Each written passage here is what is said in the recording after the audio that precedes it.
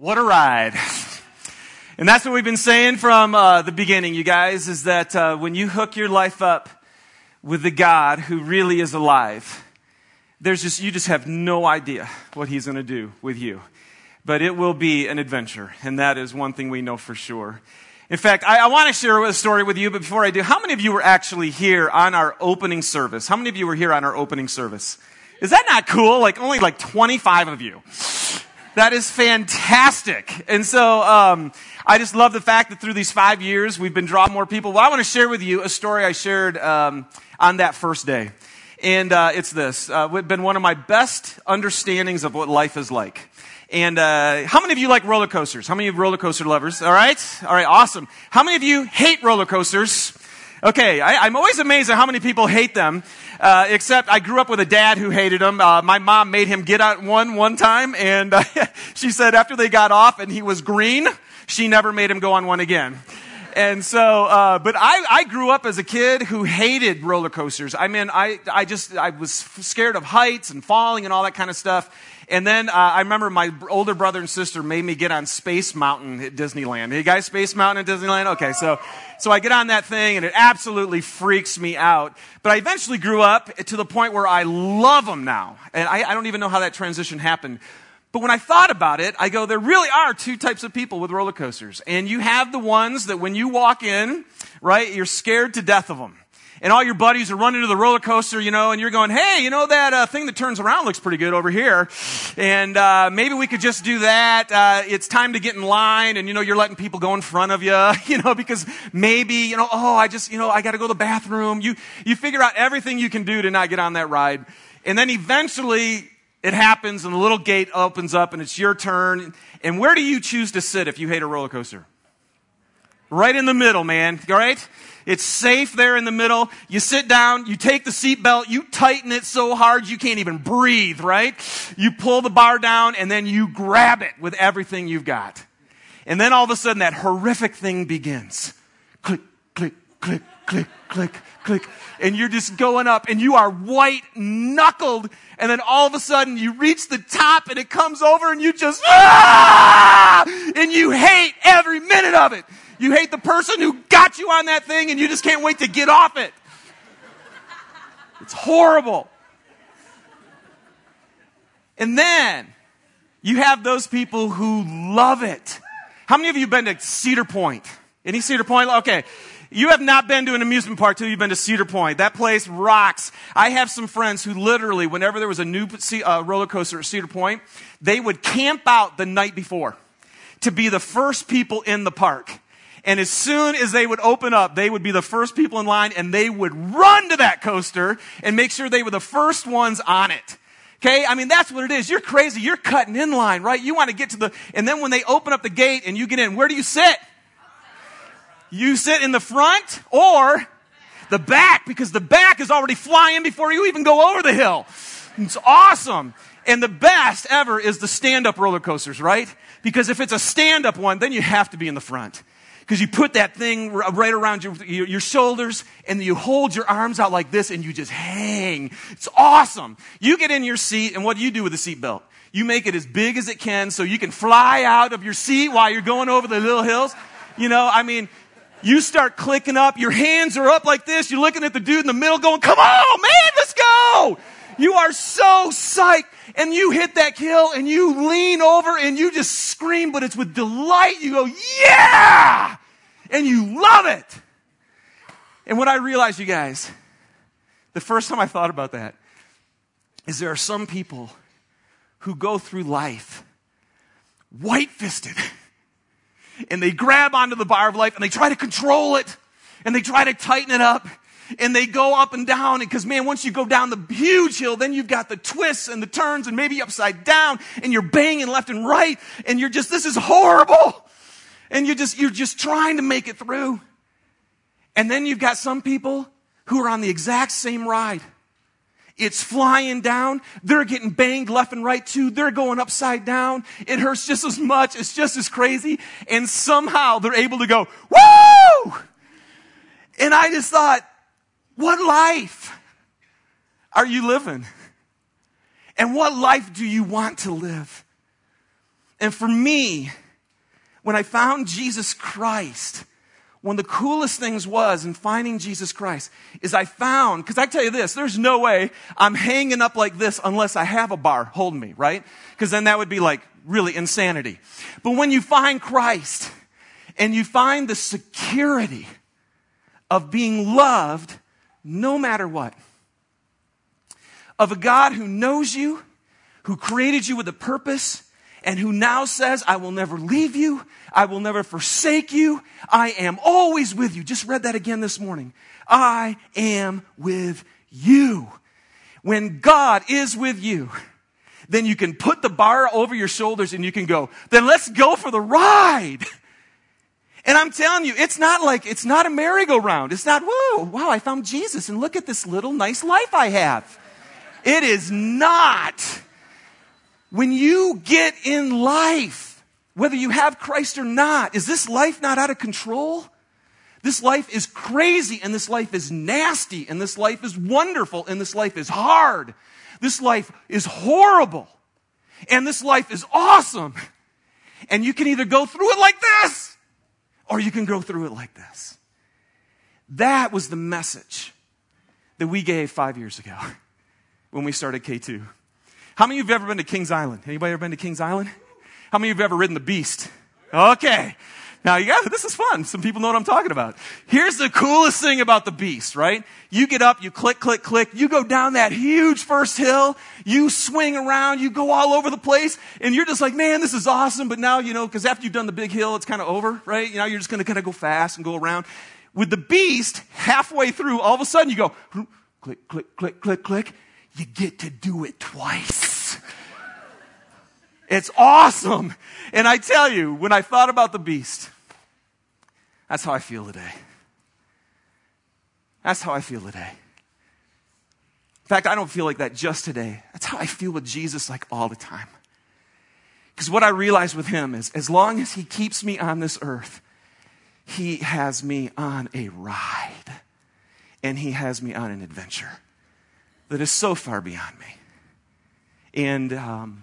And all we've been doing for 5 years is just seeing who else he's actually inviting to be on that adventure. Who else is it that God is trying to say, hey, connect your life with Jesus Christ and find the life that I have for you? And that's what it is. So I don't know, have you guys seen, how many of you have seen our Knowing or Question God campaign? You guys seen our Question God campaign? Got billboard. Well, if you come to K2, you do, because it's right there. So, but it's been on Facebook. It's on I-15. There's we put flyers, 10,000 flyers went around the valley. And basically, guys, what we're trying to do here is to say this journey is going to continue. And it's going to be really important if we're actually going to know God to ask some questions about who he is and what's going on. I had a great one. This gal just yesterday, I think, said, I'm curious as to how you believe you know all of God's answers. Well, just come and find out. No, I'm just kidding. No, I mean, it's just, all she had to do was be here for a little while and she would know we don't, right? So, and then she just said, no religion has ever been able to prove that there is in fact a God. However, this religion not only believes there is one, but can speak in place of God, as a prophet would do, or the Pope. And I just want to say right off the bat, if you're here visiting, and if maybe you've showed up today because of this Question God thing and just wonder who we are, you got to understand, man. Believe me. Again, we are no Pope. I am no Pope. I do not claim to be able to speak for God as a prophet who knows all of his answers. What I am, you guys, is I'm just a guy who's discovering more about God all the time. I walked around my backyard this morning early and just prayed about it. I can say this, though. See, I'm a guy who has a story.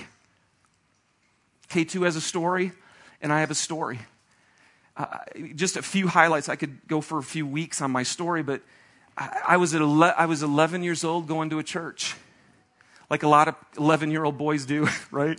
You're bored out of your socks, and you hate this, and mom and dad make you go. It's awful. And yet one day, God made himself real to me. wasn't looking for him, didn't necessarily want him, and he just made himself very real to me. And on that day, I decided to go ahead and trust him and to put my faith in him and to receive him. Because they told me I could do that. They told me that I could actually put my faith in a God who loved me and who took care of everything that was keeping me apart from him. I was 11 years old. What do I know? But man, my heart would not let me not do that. Thank you. And all I know is ever since I was 11 years old and I made that decision, my life has never been the same. And I sinned like a banshee after doing that, which is an interesting ride, loving Jesus and screwing up a lot. Then eventually when I was in college, he just showed up again while I was riding a lawnmower, working for the city parks in Lapeer, Michigan. I wasn't in a service. Nobody was trying to get me to do anything for Jesus. I was just having a nice sinful life like everybody else, and that wasn't okay with him. And he bugged me on that dumb lawnmower to the point where I had to follow him again. That's just my story. Then I wanted to teach high school and coach football. Great game last night. Ute game, by the way. But I just that's what I wanted to do with my life. And then right near the end of my college years, I realized God did want me to teach, but not social studies. And he called me into this ministry thing that scared the crud out of me. I thought every minister was weird, and they are. And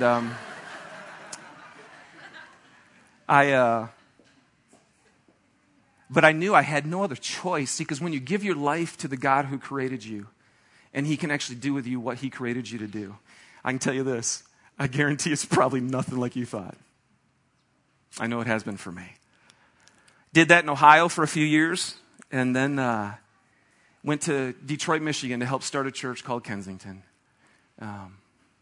Didn't know people started churches. I thought they all existed. Never thought about that. I guess a church had to start at some point, didn't it?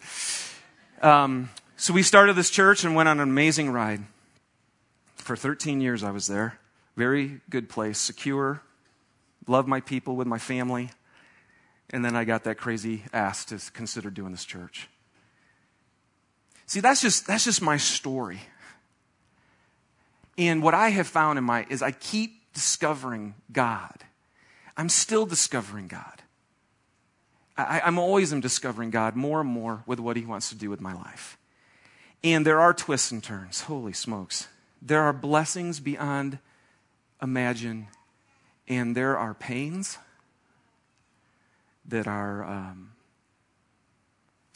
really fun to go through. But you don't go through them alone anymore. There are thrills, and there's monotony. There's a lot of boring times walking with God, you know? And then there's mountains, and then there's valleys. But you guys see, what I have come to realize, and I think you know this too, is that life is a story. Your life. You guys have a story, right? Every single one of you has one. We could all take time and, you each could come up here and you could share your story. That's what you are. Your life is a story. And what hit me, what's so funny about you have a story, I have a story. And then what's interesting is all of a sudden our stories intersect. Isn't that wild? Like Eric Winter, who's our operations director here, I've known him since I was 9. I met Eric when I was 9 years old. It's awesome. And by Eric and I meeting when we were 9 years old, by his parents coming from Germany and choosing to live in Lapeer, Michigan, we ran into each other. And it's changed our lives forever. Rutledge sitting right here, and Susie, his wife, we met at Kensington in a singles ministry. Mike and Susie met in my singles ministry. Isn't that cool? Seriously, and I just think back to, we'd do these funky little retreats and Mike be leading the band and I'd be singing with him and just doing stuff. And, we had no idea that we would now do this together. It's changed our lives. That woman right over there, holy crow, I'm in Southern Cal going to seminary, and she's in Missoula, Montana. And we meet in Mexico, New Mexico. I mean, whatever. I mean, you just never know, what God's up to and what he's going to do. But anyway, your stories intersect with Andy and Soggy and Christian, and they change you forever. And what's interesting is that happens over and over and over again. And what I realize is every single one of you that I can look at and hear that I know, it's like once we get to know you, our lives change. They change. And you know what? I still discover more. I'm still discovering more of God every time I run into one of you. But here's one of the things that really hit me with this, you guys. Again, intersections with other people have made me aware of one thing. This life is not about me. This life is not about me. I have a story, you have a story, but there is a bigger story going on. And I'm a part of the story, but I'm not the center of it. Can you imagine if I met you and said, hey, just want to let you know, this whole thing is about me. And so now that you've met me, you will finally find the purpose for your life. And I mean, that would be the most insane thing for any of us to ever think that this was about us. And yet what happens is we get caught up in our life and it's all about us. We wake up in the morning and it's my job and it's my family and it's my issues and it's my finances and it's mine. And every decision we make gets revolved around our little world. Because this is the one world I got and this is it. And one of the greatest things that I think faith has done for me is I run into people and as I get to know God, I'm like, wait a second, if I live like this is my life. Man, we'll never have our life. We'll never experience everything that God has for us because what he has for us is so much bigger than our old deal. You guys, again, life is a story. And if you have a story and I have a story and yet none of us is the center of it, then we got to ask, well, then what's this all about? What is this story about that I'm a part of but not the center of? John Eldredge in this little book called The Epic said this: life doesn't come to us like a math problem. It comes to us the way that a story does, scene by scene. You wake up, and what will happen next? You don't get to know. You have to enter in, and you take the journey as it comes. And we're taking the journey, whether we like it or not. Again, I think it's so funny that none of us got to vote on whether we were going to be born or not. Hey, I'd really like a say in that, please. If I have to enter this crazy story or not. No, boom, you're in the scene. Okay, I'm here. I'm on the stage. It's scene 8, act 42, and I have no idea what's going on. And yet I'm in the story. But you guys, when there's a story, if I want to know Susie, if I want to know you, if you want to know me, then I have to know your story.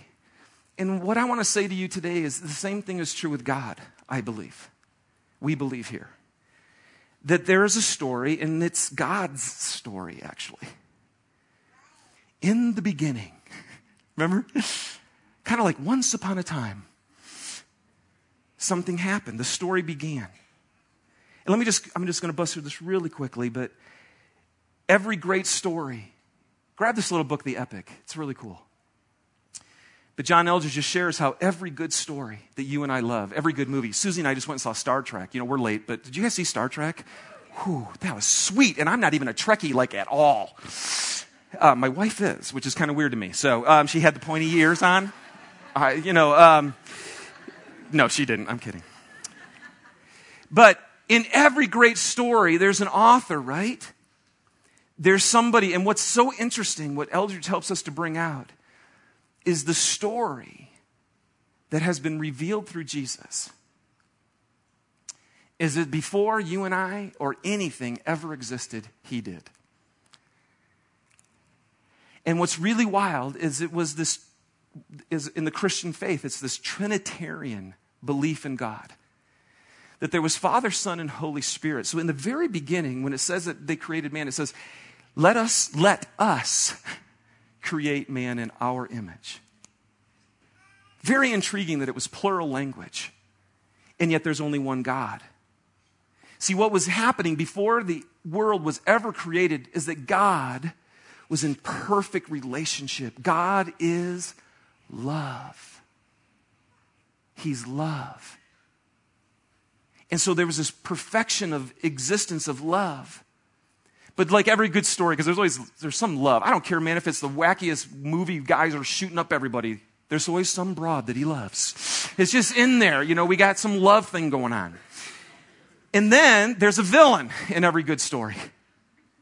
And again, before the world was ever created, the story of God through Christianity is that before the world was ever created, there was a being who said, you know what, I don't like you being God. I want to be God. I don't like the fact that you want to be in control. I want to be in control. I want to run things. I want to do what I want to do, and I want to do it my way. And he caused a revolt to happen in the heavenlies before this place was ever even created. So there was a conflict. You ever gone to a movie where there's no conflict? Is there anything more boring? I mean, it's just, you've got to have some, even chick flicks have conflict. It's real interesting to me. There's a villain, there's a problem, there's romance. And this is where creation comes into play. Is God creates the world. And we come on the scene. And there's a romance that's supposed to happen. But in that romance, there's a conflict. The Bible calls it sin. And the conflict is actually between us and God. Where we don't really want to follow God. Where we want to do the same thing just like the spiritual enemy did before us. And then we get in these relationships, right? And boy, you want conflict? Get married. It's awesome. Get close to another person. And what happens is you get conflict. Why? Because I want to do my own thing and so do you. Man, there's lots of conflict, right? I mean, look around the world. Woo, lots of stuff. And then what's amazing is the Bible goes on, it says, and in the midst of the conflict, right, there's the hero. There's the hero. Every story has a hero. Star Trek, it was awesome. Captain James T.R. Kirk. A hero. And then there's a rescue. And then after the rescue, they live happily ever after. And what God has said is, there's a lot of love. In fact, I am love. But there's a lot of conflict in this story called life. So I sent a hero. I sent Jesus Christ to come and resolve this conflict so that we could get back together again. So that we could be the way that I intended it to be. So it could be resolved so you could know how much I love you. So that you could know that I love you even when you could care less about me. When I am your enemy and you're angry at me, I want you to know I love you. And so God says, well, let's do it. Let's see it. Let's have a hero. Let's have a rescue. And then let's all live happily ever after. None of us are at that point yet, which is so cool. That chapter hasn't been written for us yet. But it's going to be. So here's what hit me, you guys. Why do we need to ask questions? As a church, why did we want to do this series? Question God. Question Him. And I just want to give you 3 reasons why I think we should ask some questions. By the way, can I just share a funny story? We were out passing out our little question God, little brochure or thing, door hangers. And I was walking with Ashlyn, and Susie was with Mariah and Caleb, and we're going down our streets in our neighborhood. And Susie met this wonderful, really sweet elderly gentleman. Was having a great conversation with him, and Ashlyn and I were on the other side of the road. We got done, so we came back, and we were sitting there talking, and so he sat down, and our kids sat on their stone little fence, but we needed to get going and stuff. So I said, okay, so we probably, that's so great to meet you. And all of a sudden, Ashley goes, hey, so are you going to question God? Don't you love kids? I mean, they just totally expose you completely. So you're going to question God? Luckily, I don't think he heard her. So we went on. But I want to ask you, so are you going to question God? Are you going to, and why should you? Because I think you should. Here's the first reason why I think we should question God. It's because we enter the story in the middle of it. The story started way before us. It's been going on for thousands of years. And then we come on the scene. Have you ever entered the movie halfway through it? You ever done that? You ever walk in the movie and go, oh, I get it. No, you don't. You have no idea what's going on with that movie. So what you have to do is, what do you have to do? You have to ask questions. And hopefully there's been somebody who was there from the beginning who got to see it. And then you can ask your questions. Hey, what's going on? Who's that? Why did he do that? And so you have all these questions because you want to pick up so that now that you're going to watch the rest of the story, you go, got it. Okay, I get it. Okay, good. All right. So with God, if he's been busy and we're in 2009 and he's been busy for thousands of years and then actually in eternity before he created everything, I think that's a really good reason to ask him questions. So there is no wrong question. There is no bad question. Go for it. Ask him everything that you've got because there's no way we know what's going on. And again, remember, you're a part of this story, but you're not the center of it. And that's why who are you guys at K2 to think you can answer these questions? Well, listen, I'm still discovering too. I'm on this journey too. But through his scriptures and other things, we're going to see what he has to say about the questions that we're going to ask him. The second reason why I think we should ask questions is because the story is bigger than our own experience. I live in Salt Lake, In 2009, I know very little of the whole bigger deal. Look at this verse, Ecclesiastes chapter 3, verse 11. It says, he has made everything beautiful in its time. He has also set eternity in the hearts of men. Yet they cannot fathom what God has done from beginning to end. That's a beautiful verse. One of the things I like about that verse is it says that God set eternity in our hearts, you guys. And I think what that means to me is that there's something that we long for. Isn't it weird how as a human being, we're just not like, hey, this is cool. Kind of like this. I mean, we hardly ever feel that way. We always feel like there's something missing or there's something more. Or I think it's because God has set eternity in our hearts. That's why we wonder, why are we here? And what's this all about? And I think that's why there needs to be a place for your questions to be asked. Because if eternity is in our hearts, that's so far beyond us.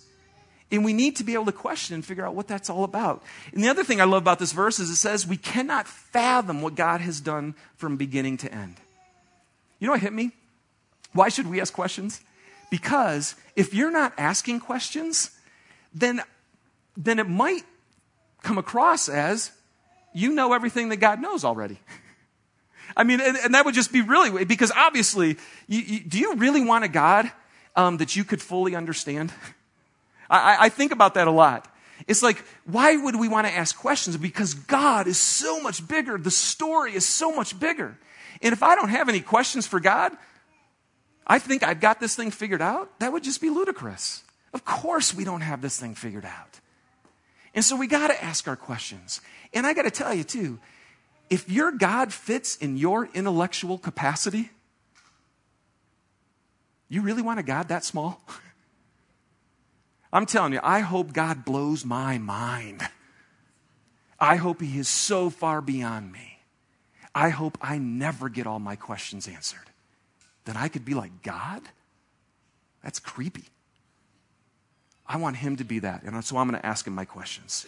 And that's why, for us to feel like, hey, who are we to answer all God's questions? We're not. We're still discovering. But we're going on that journey together. Here's the third reason why I think we need to ask our questions. Is that we really don't know the one who's writing the story. We really don't know him. And so we got to ask some questions to get to know him. This is the conflict. See, the Bible tells us that everyone is born with this nature that's bent away from God, and we're bent towards ourselves. The Bible calls this issue called sin, and it actually separates us from God. Look at these couple verses here. Romans 3:23. I'm just going to read the first verse. It says, for all have sinned. There's not a human being alive. None of us are perfect in this world, and we all know that. And we all fall short of God's glorious standards. So we fall short. We're not with God. We don't get him totally. We fall short of that. Look at this verse. Ephesians chapter 2, verse 12 says this. Paul's talking to a group called Gentiles, which would be, if you're not Jewish, that's you. And if you're not Jewish, that'd be me. And he tells us, he goes, in those days, in the earlier days, you were living apart from Christ. You were excluded from God's people, Israel, and you didn't know the promises that God had made to them. You lived in this world without God and without hope. So, here's my point. Why at K2 would we say, man, we need to ask God a lot of questions? I think it's because we don't really know him. When you meet somebody that you don't know, okay? So maybe it'll happen today. If I meet one of you and I don't know you, then one of the first things that's going to happen is I'm going to ask you some questions, right? Hey, so is this your first time here? How'd you hear about it? Where you live? What do you do? Got any kids? You know, I mean, what do? You just start asking questions when it's somebody who's brand new. If you are beginning to think about having a journey with God, what are you going to do? So, how are you? How long you been around? What are you up to? You know, you would ask God questions.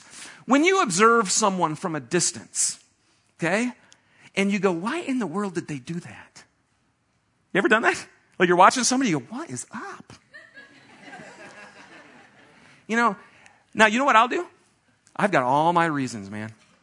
You know, to my own shame, one of my pet peeves is just bad service in a restaurant. Anybody else? Just, you know, what is their deal? I am here. And, you know, and then what I do is I have all these reasons, right, why they're, you know, if you watch someone from a distance, you have all these reasons of why you think they're doing what they're doing. How are you ever going to find out why they're actually doing what they're doing? You'd have to go ask them.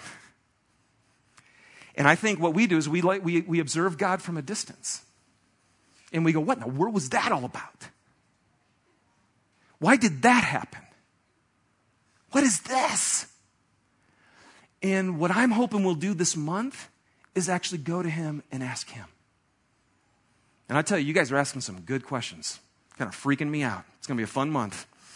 But that's what we do. And if you want to get to know somebody, really, then you ask them questions. I mean, when I met Suze and she opened her mouth for the first time and this stuff came out that just went, whoa.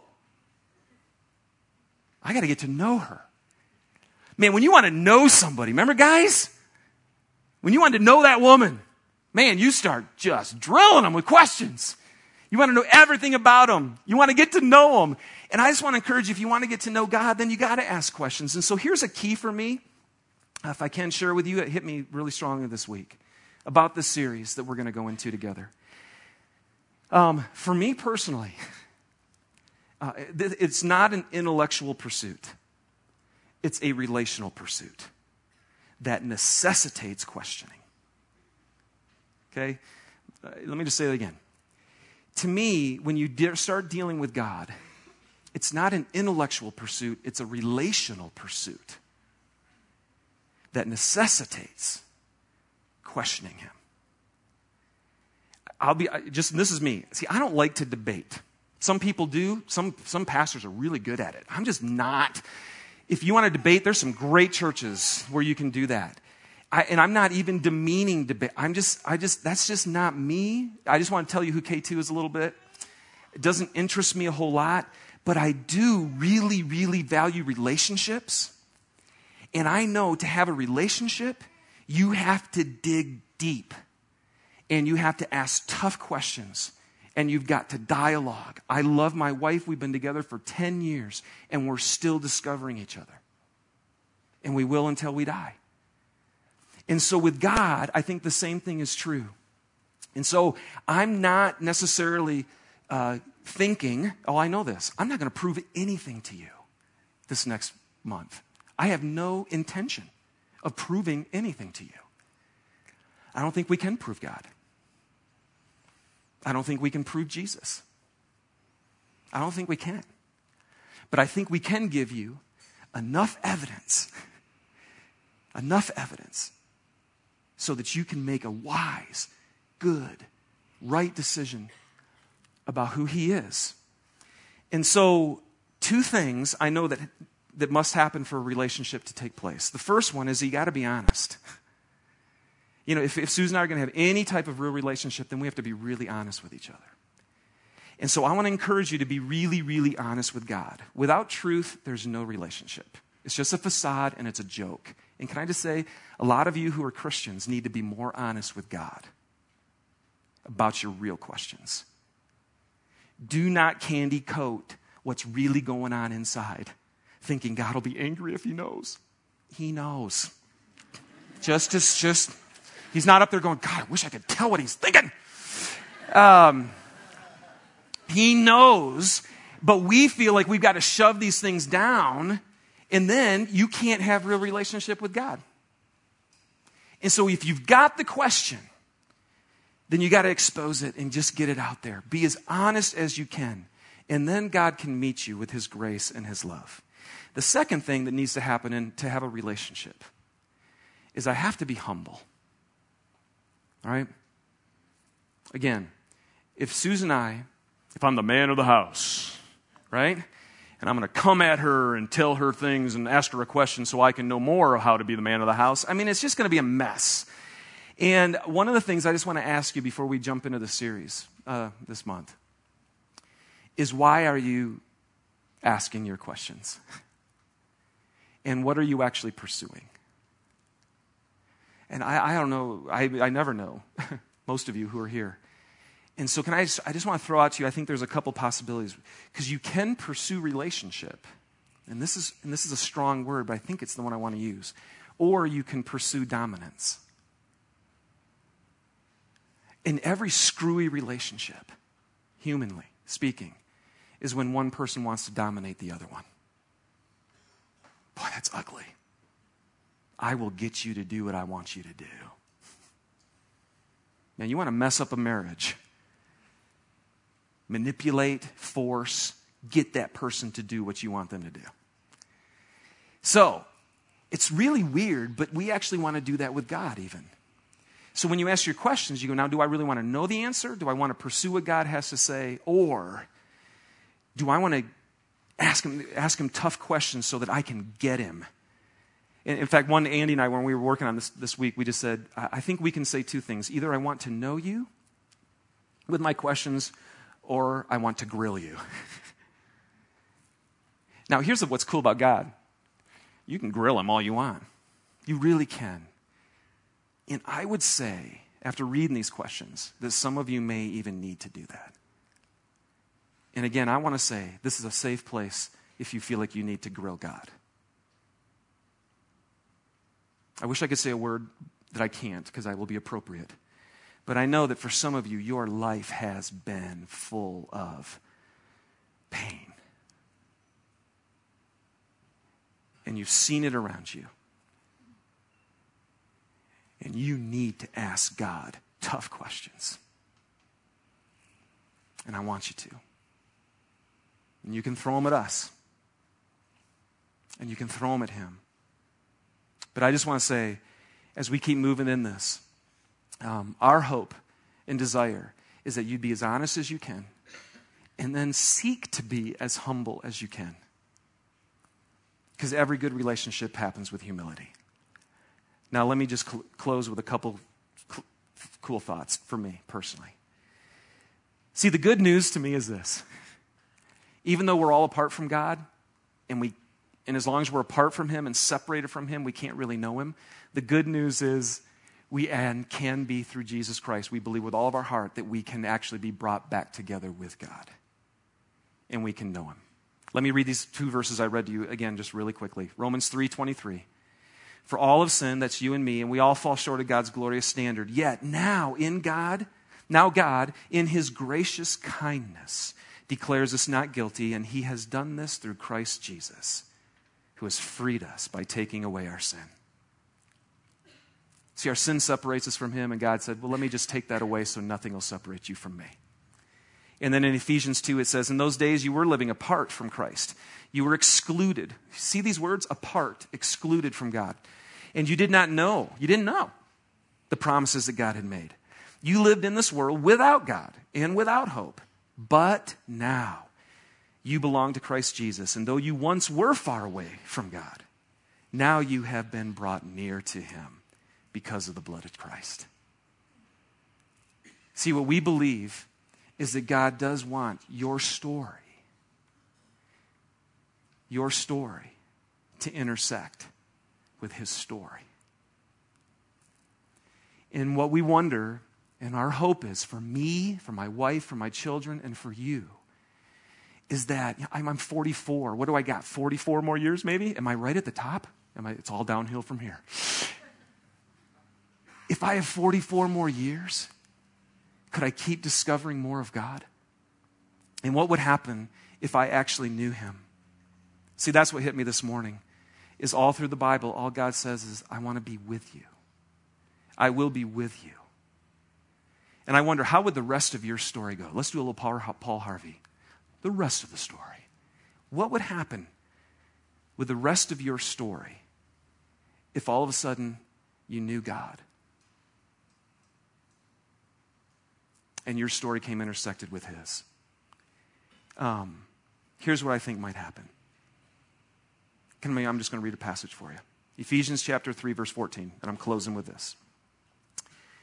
Paul writes this: when I think of the wisdom and the scope of God's plan, I fall to my knees and I pray to the Father, the creator of everything in heaven and on earth. In other words, I think what Paul's saying is, man, when I think of God's story, the wisdom and the scope of his plan, it's so much bigger. Its wisdom is beyond me. Its effect is for now and for eternity. And so again, personally, here, guys, this is why I'm interested in relationship with God. I'm interested in your story. I'm interested in my story. But I'm interested in how those fit together in this bigger story of God's plan. And so I know that it is not an intellectual pursuit so I can get God. It's a relational pursuit. But if I'm ever going to have a relationship with God, it necessitates that I ask him honest, gut-wrenching, bold questions. If I'm going to know God, it does take my mind, it takes my heart, it takes my emotions, and it takes my will. It takes all of me. And that's why I'm still discovering this God whose scope and whose plan is so beyond me. And then he keeps going on. When I think of the wisdom and the scope of God's plan, he goes, I fall to my knees. And then verse 16, he says, and here's my vision for you and for me. Okay? This is why we're doing what we do. It's why we exist. I pray that from his glorious, unlimited resources, that he will give you mighty inner strength through his Holy Spirit. And I pray that Christ will be more and more at home in your hearts as you trust in him. May your roots go down deep into the soil of God's marvelous love. You guys, my hope for the rest of your story and for mine is that you might receive mighty inner strength and roots that go down deep for the storms of life in the love of God. And then the second thing, look what he says next. And I pray that you may have the power to understand, as all God's people should, how wide and how long and how high and how deep is his love really is. May you experience the love of Christ, though it is so great you will never fully understand it. Then you'll be filled with the fullness of life and power that comes from God. See, as hard as this life is, the Bible says, though, God is love. And his love is beyond our ability to grasp or to even know unless something divine happens in our hearts. And somehow people have known the love of God in the mystery and in the horror and in the disappointment of this life. And I want you to know that love. And then the last thing is this. Now glory be to God. By his mighty power at work within us, he is able to accomplish infinitely more than we would ever dare to ask or hope. May he be given glory in the church and in Christ Jesus forever and ever through endless ages. Amen. The rest of your story. What would happen if it included the God who could do immeasurably more than you could even ask? So ask. Knock on his door. Seek. Be honest. Put the seatbelt on and raise your hands and go, bring it on. I'm going for the ride. And see what he has for you. We're going to be as honest as we can. I hope you'll be as honest as you can. And we're going to go down this road together as we try to discover him. And so we're going to close our day with the band coming out to give us a chance here right now to just kind of maybe stir in our heart through worship and through music a remembrance of who God is and what he offers us. A God who is greater than us, whose story is bigger than ours, who knows things we'll never know, and a God who in the midst of that says, and I love you, and I want you and me to go through this thing together. So let's worship him as we move into this adventure of discovering more about God. Let's do it together.